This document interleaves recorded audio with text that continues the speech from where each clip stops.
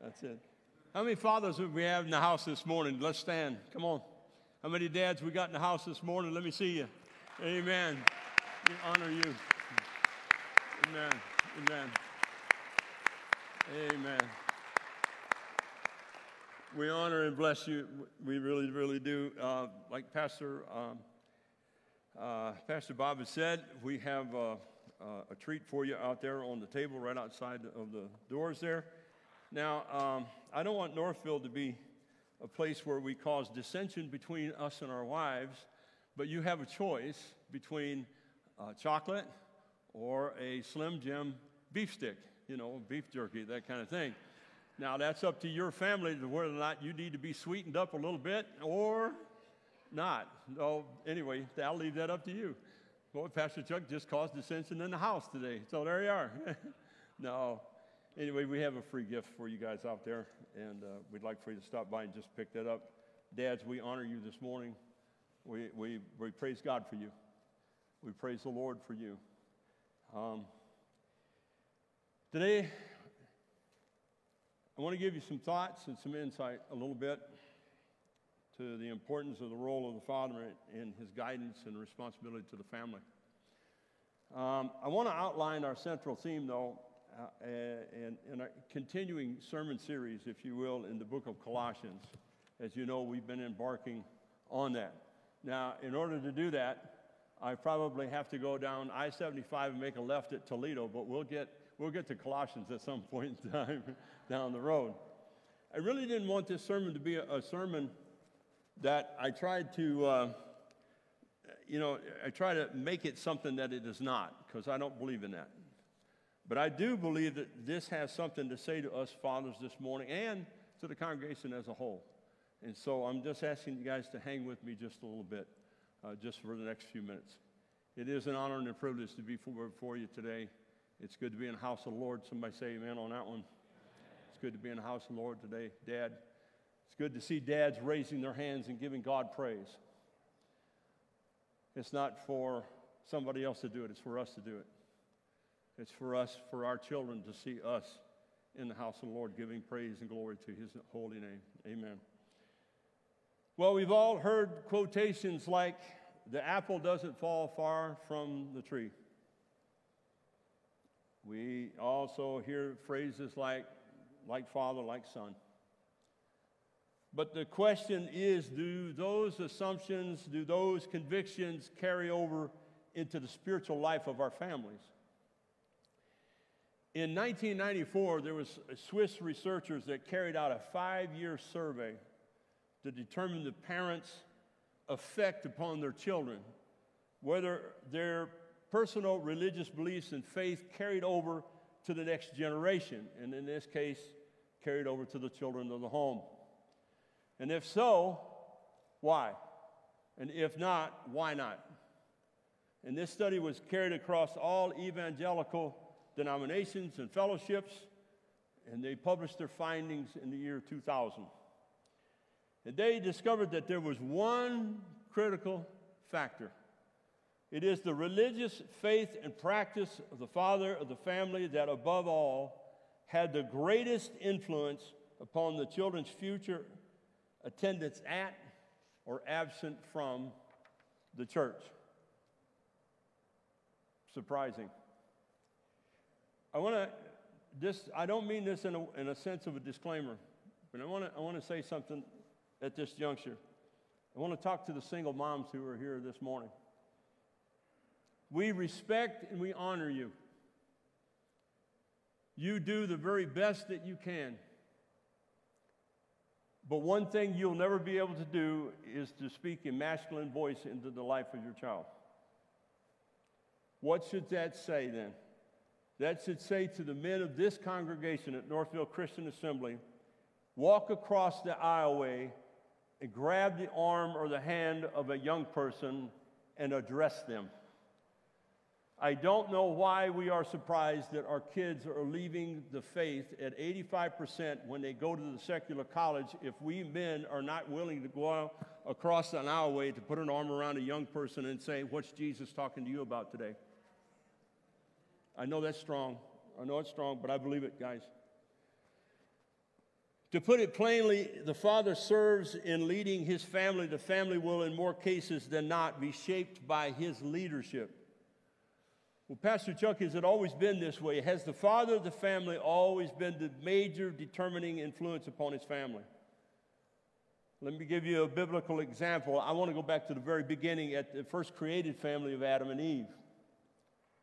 And I have the scripture for you this morning, Genesis chapter 3, verses 6 and 7. So, when the woman saw that the tree was good for food, that it was a delight to the eyes, and that the tree was desired to make one wise, she took of its fruit and ate. And I want to stop right there. Put on the brakes. If I stop this verse right there, absolutely nothing happened. That may come to a shock to some. I might get some bad emails, Gavin. I don't know. We'll see.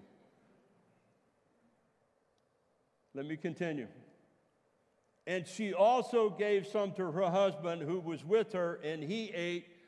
Then the eyes of just Adam were opened. Is that what that says? Mike, does it say only the eyes of Eve was open? No. Then the eyes of both of them were open when he ate.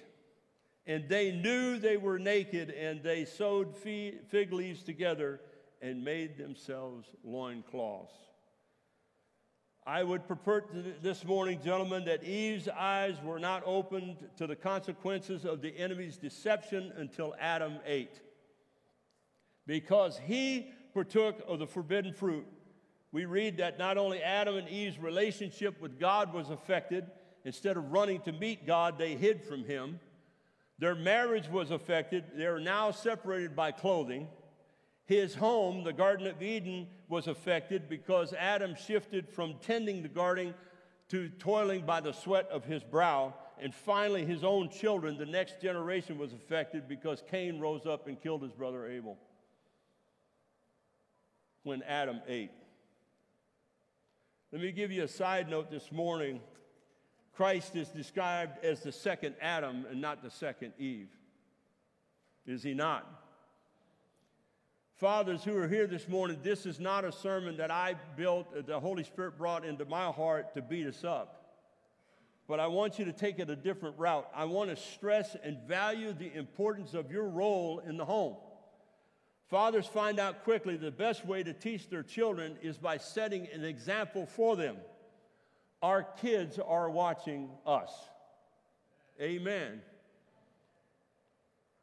There's a leadership expert that I like, John Maxwell, says it this way: we may teach what we know, but we reproduce what we are. Amen. Today, more than ever, fathers who profess Jesus Christ as Lord, we must possess a balanced biblical viewpoint as we lead and teach our families. We avoid being too liberal in our directing and avoiding being too legalistic in imparting the faith journey to our families. This unbalanced perception of legalism is what leads us into my Colossians text this morning that God has for us. The title of my message today is Jesus, What More Do We Need? Catchy title, huh? Let's look at the word in Colossians this morning. Colossians chapter 2, verse 11.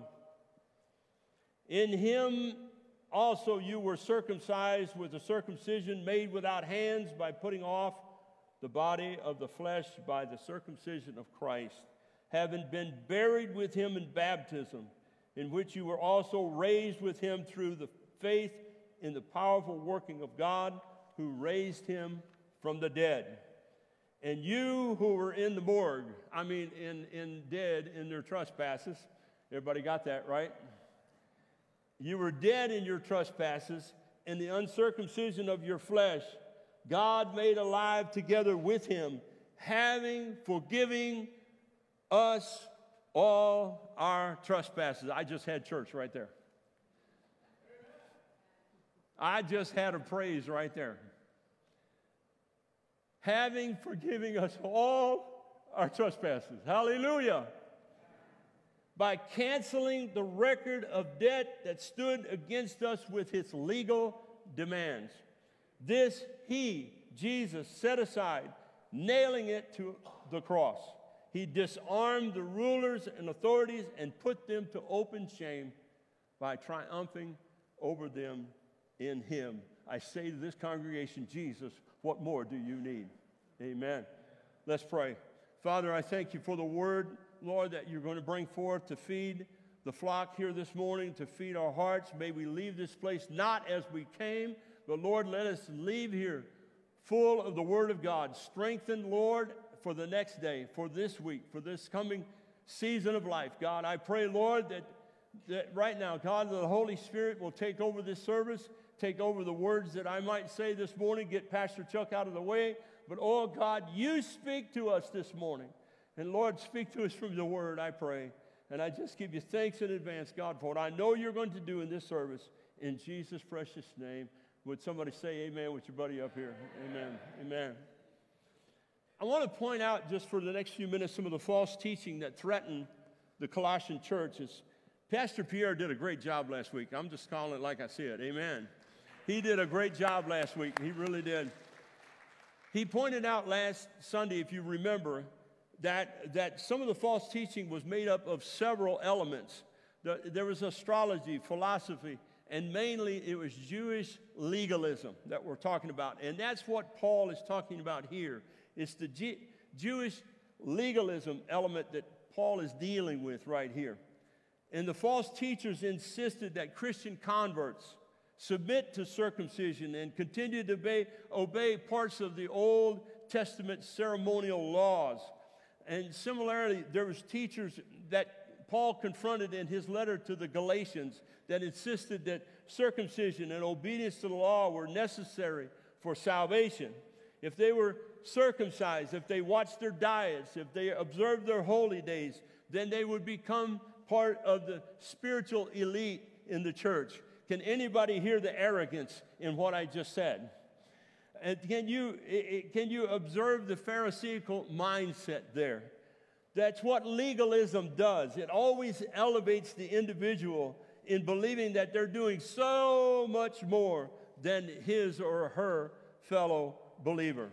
Let me make it clear to this church this morning, and I believe I can say this with all my heart. Jesus plus nothing equals everything. That's it. Paul makes it very clear in his writing in Scripture that the body of Christ is not subject in any way to the Old Testament ceremonial legal system, nor can it do him or her any good spiritually. Fathers who are here this morning, hear your friend up here. Please teach your children that Jesus Christ alone is sufficient for every spiritual need, for all of God's fullness is found in him. It's in Christ alone our hope is found. In Christ alone, light, strength, and joy are obtained. It's in Christ alone all of our fears are stilled and our strivings cease. It's in Christ alone the wrath of God was satisfied and the sins of the whole world were forgiven. It's in Christ alone that the free gift of salvation is found. I repeat, Jesus, what else do you need? I'd like to take a moment here with you and make an effort to identify what I believe is some of the differences between liberalism and legalism. I think they're the two bookends of what we're talking about today. Perhaps I'll give you a little bit of what I think is the balance between the two. Liberalism thoughts. Let me say it this way. Liberalism, I believe, is at one end of the spectrum, and liberalism always takes away from the written Word of God. Liberalism often lectures and promotes individual rights instead of biblical responsibility. Amen. Opinions and beliefs like I have a right to have a same-sex marriage, be whatever sex I want to be, abort my baby if I want to, and live the lifestyle of my choice. It always emphasizes and chooses the importance of personal decision and experience over biblical or scriptural authority. But the real truth is extreme liberalism will always fail biblical responsibility and will always violate the commandments of an almighty God. When scriptures state that a particular act or deed is a sin and an abomination of God, liberalism states, well, that's not applicable for today's times. And in their self-centeredness, they violate God's commands. Beloved, we serve an eternal God whose commandments are eternal and are never out of date in any age or any season. They're still true today. He never changes, and the Word of God never changes because it doesn't have to, because it's right, and it's perfect in all of its ways. Can I get an amen on that one? You may know the story of Thomas Jefferson, the third president of the United States. He took razor and glue, and Jefferson cut and pasted his arrangement of selected verses from the Gospels, Matthew, Mark, Luke, and John, in a chronological order. And he put together excerpts from one text with those of another to create a single narrative. But his primary target or aim was the elimination of all of the biblical texts that established the deity of Jesus Christ, that Jesus was and is God. Let me make it clear this morning, Jesus is God. Amen. He didn't believe this was true, so he decided, Mark, to write his own. He just put it all together, let's do it that way. And I know as a congregation, we might say, well, that's really absurd. That's really absurd. Really? But what's so different today? The spirit of liberalism makes an effort to connect with the parts of the Bible that they can live with, but they renounce and reject the commands that require change and humble obedience of the Word. They just don't cut and paste. They just don't do. Fathers, make no mistake, we must accept the whole counsel of God that we have received from His living Word. Can I get an amen on that one?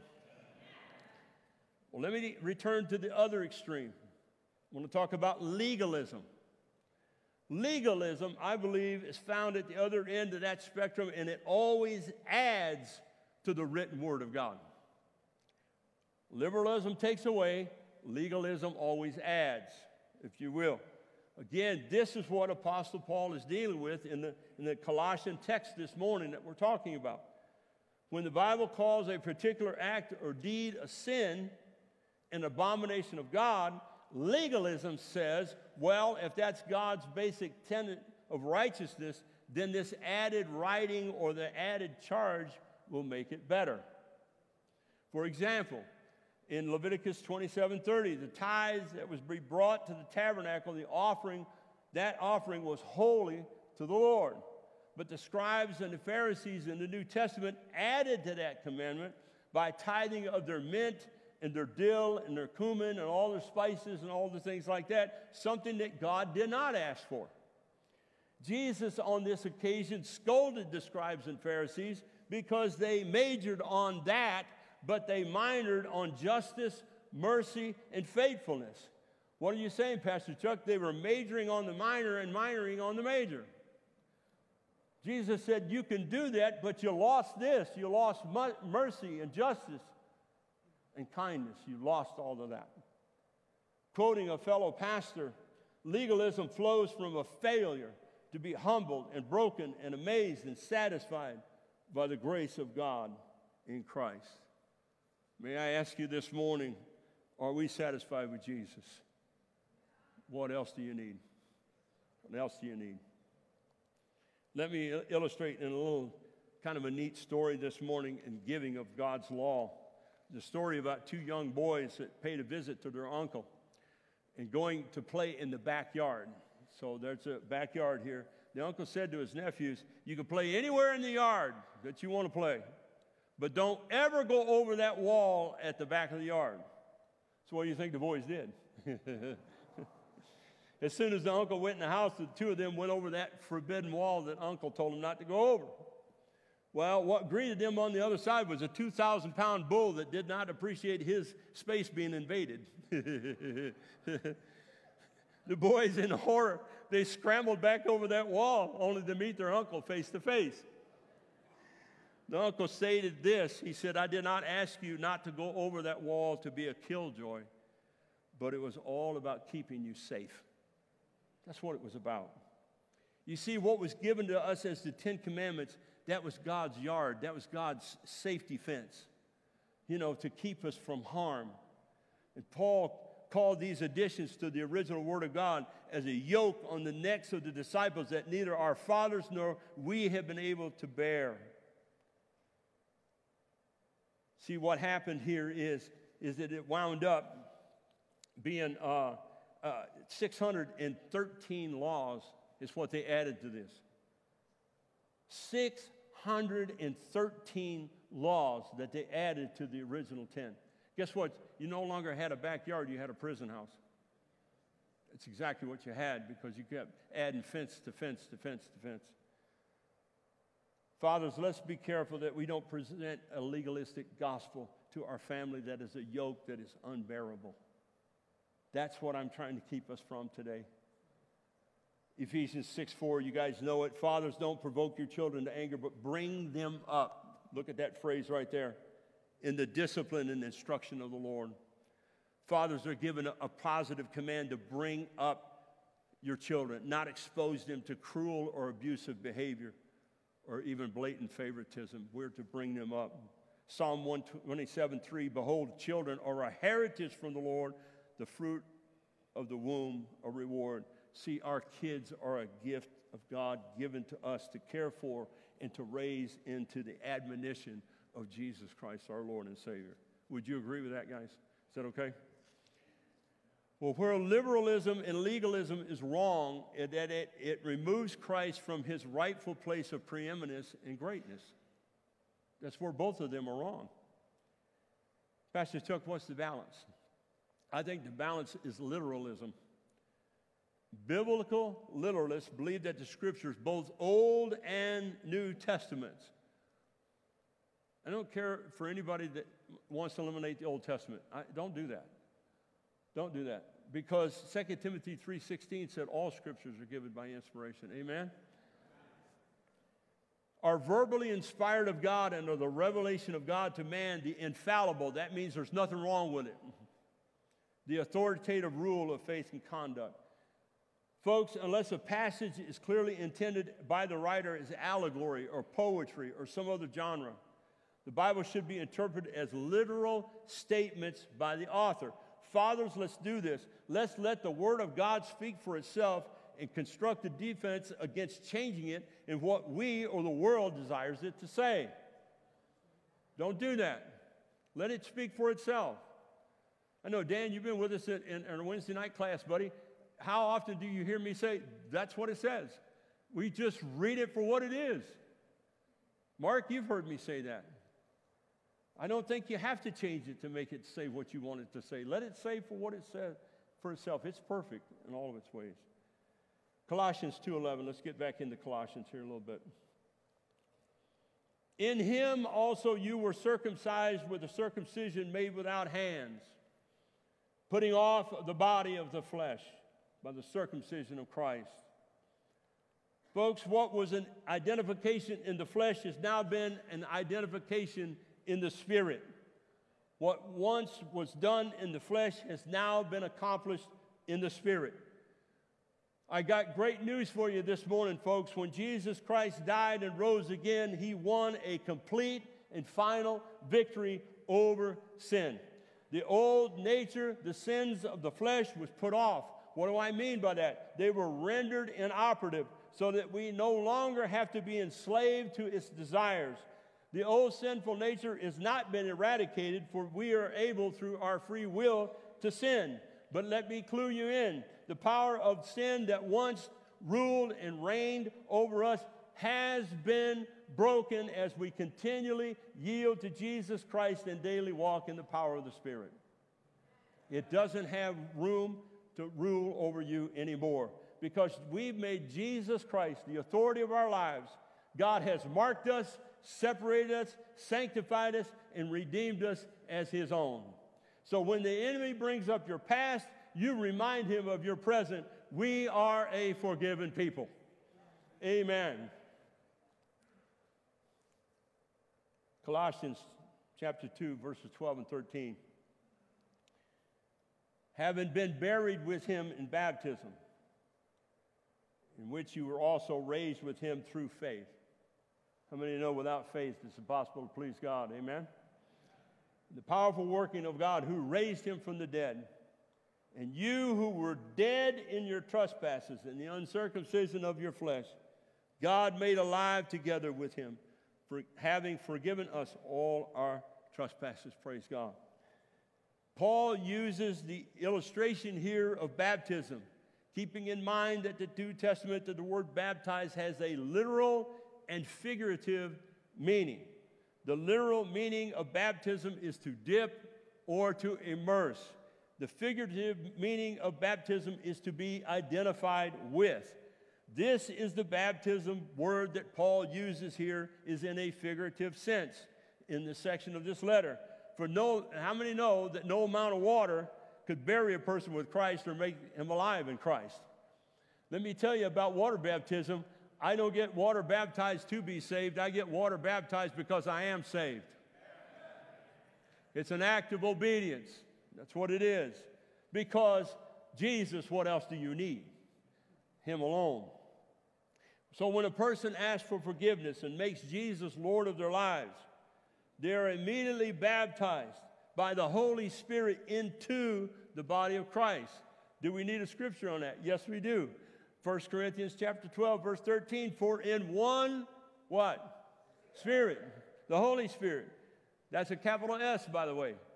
That denotes a proper name, right? Spirit.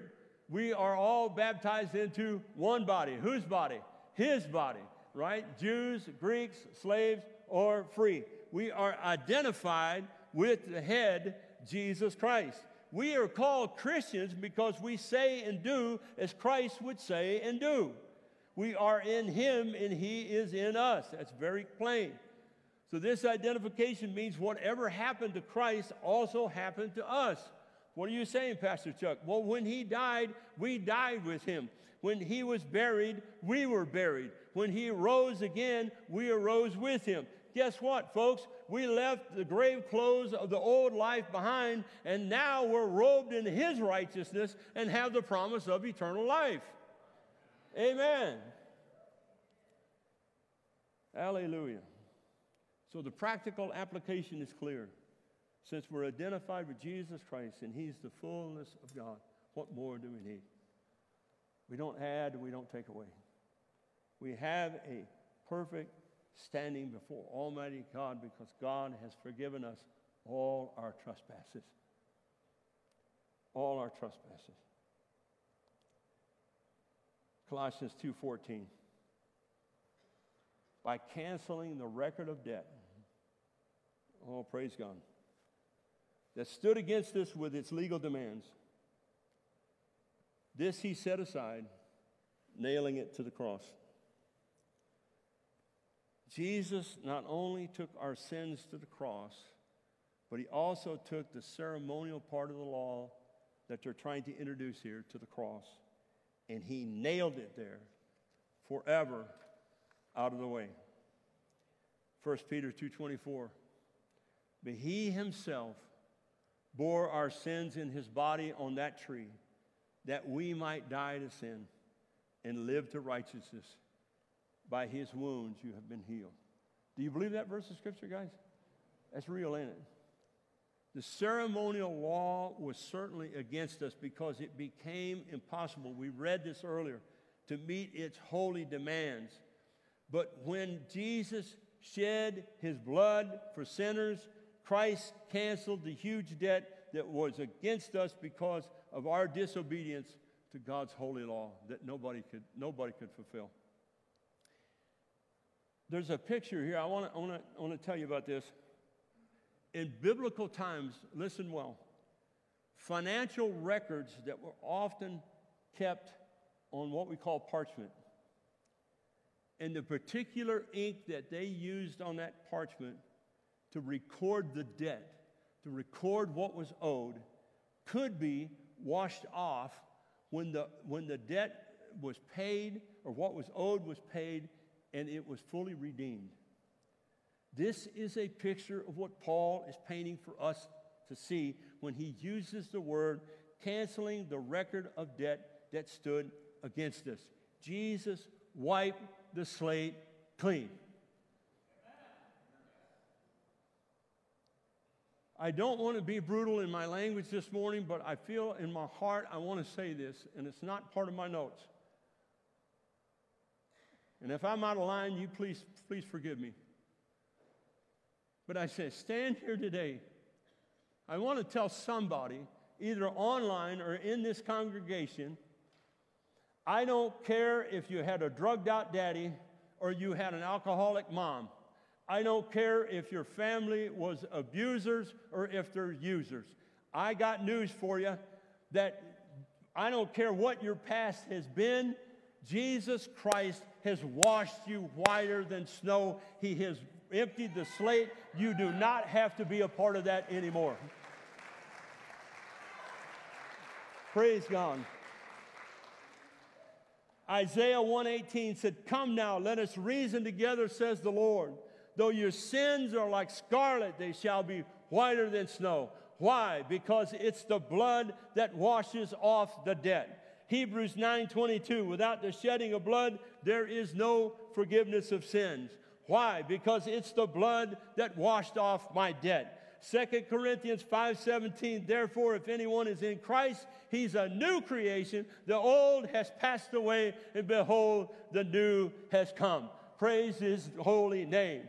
What can wash away my sins? There's nothing but the blood of Jesus. What can make me whole again? There's nothing but the blood of Jesus. Oh, precious is the flow that makes me white as snow.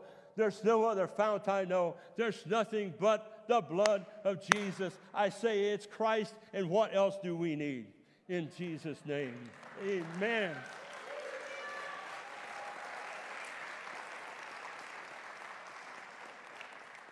Praise God. I asked James earlier this week, him and I had a conversation. Pastor James, I said, I know the Lord's laid on your heart what to sing. I said, what are we singing? And he'd already had that song put in his list. Didn't even know it. I said, well, it's in the sermon. I'm just telling you where it's at. Amen. So if you guys are thinking that's a coincidence, well, it's a God thing. There you go. I'm giving you that. God himself paid a debt that we could never pay. Can't pay it. When he gave his only begotten Son to die on a cross, he himself washed off the legal demands in his own blood, and my slate is clean. I declare to you, we are free. We are free. We are free. What more do we need? Let me move on. Colossians 2:15. He disarmed the rulers and the authorities and put them to open shame by triumphing over them in him. Jesus not only dealt with sin and the ceremonial law on the cross, but he also dealt with Satan. Jesus shamed our accuser. He shamed him. Speaking about his crucifixion, Jesus said, "Now is the judgment of this world. Now shall the prince of this world be cast out." If Jesus said that, Dan, that's right. That's got to be right, right? The death of Christ on the cross looked like a great victory for Satan, but it turned out to be a great defeat from which Satan will never recover. He'll never recover. Jesus had 3 great victories on the cross. First of all, he disarmed the powers and authorities. He stripped Satan and his army of whatever weapons that they held against us. And secondly, Jesus made a public spectacle of the enemy, exposing Satan's deceit and his evilness. And number 3, his third victory is found in the word triumph. My Jesus won a complete victory, and he returned to glory in a great triumphal procession. And in this, he disgraced and he defeated Satan. And I got good news for you this morning, saints. Jesus is still sitting at the right hand of the Father, and he'll be there for eternity in Jesus' name. Fathers who love Jesus, we get to share in that victory over the devil.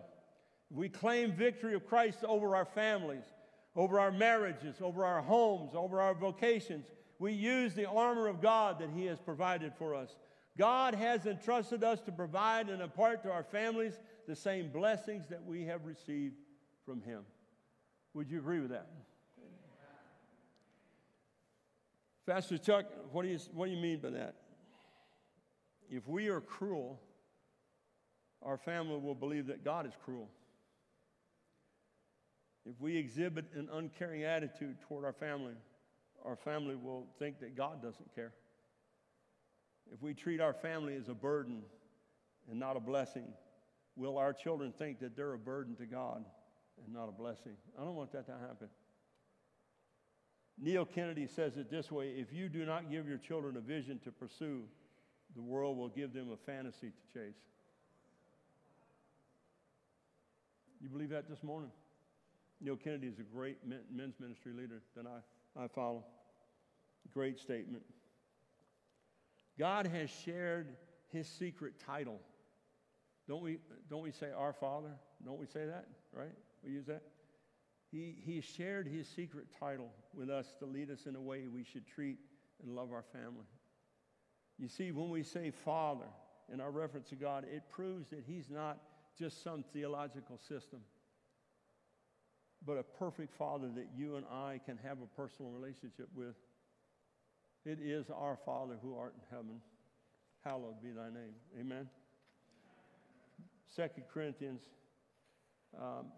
No, let me go back.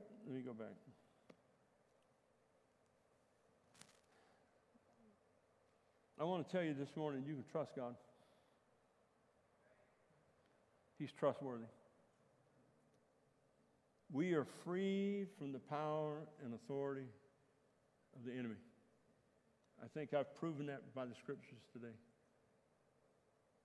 We are now under the power and authority of Jesus Christ. That's a good place to be. What a wonderful position and provision that we have as fathers and leaders in Christ. I would only say to you, lead your family well.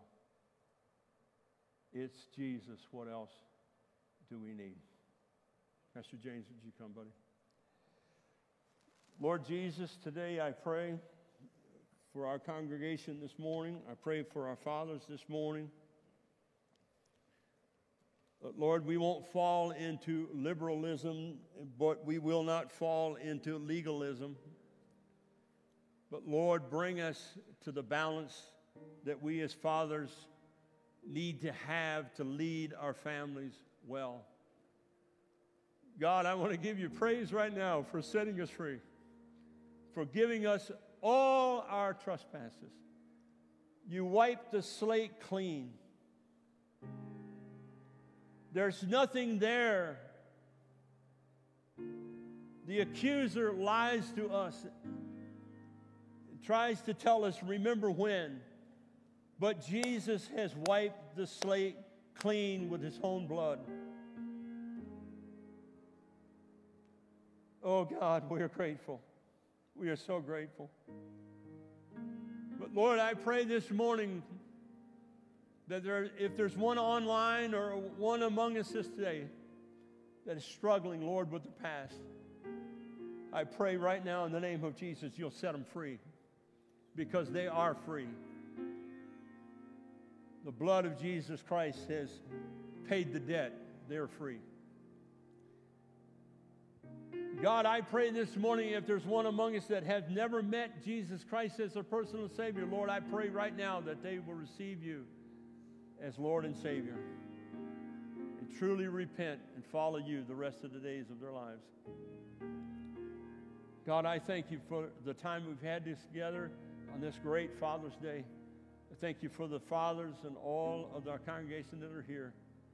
And I ask that your blessings be upon each and every one. In Jesus' name we pray. Amen.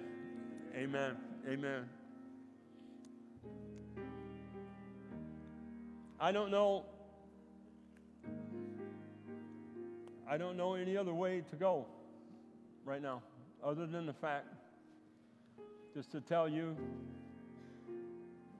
that if you want prayer this morning for any of the things that we talked about today, I serve a Jesus can set you free because he is the same yesterday, today, and forever. I'd like to have a final prayer with you before letting you go home today, but I want to let you know that Pastor Chuck and our pastors will be available to pray this morning, because I don't want you to go home like you came. I want you to leave empowered, forgiven, understanding that Jesus has set you free. That's what I want. And so, congregation, I'm just going to ask you to stand for a final word of prayer. I love you. I thank you for this privilege that we had to be before you today. I pray you got something out of the message today that you can feast upon for days and weeks to come. I pray that happened for us this morning. Thank you for being with us on this Father's Day. All of our guests and all of the ones that joined us today, thank you for being here with us today.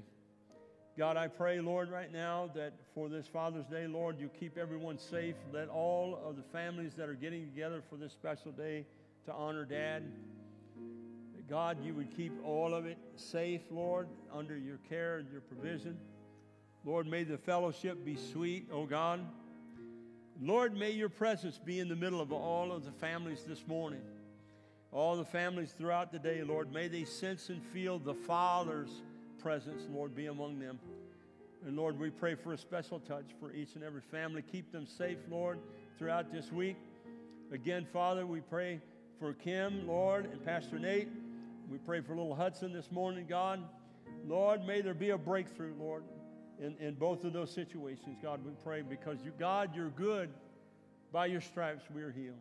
And Lord, we love you with all of our hearts, and we give you thanks.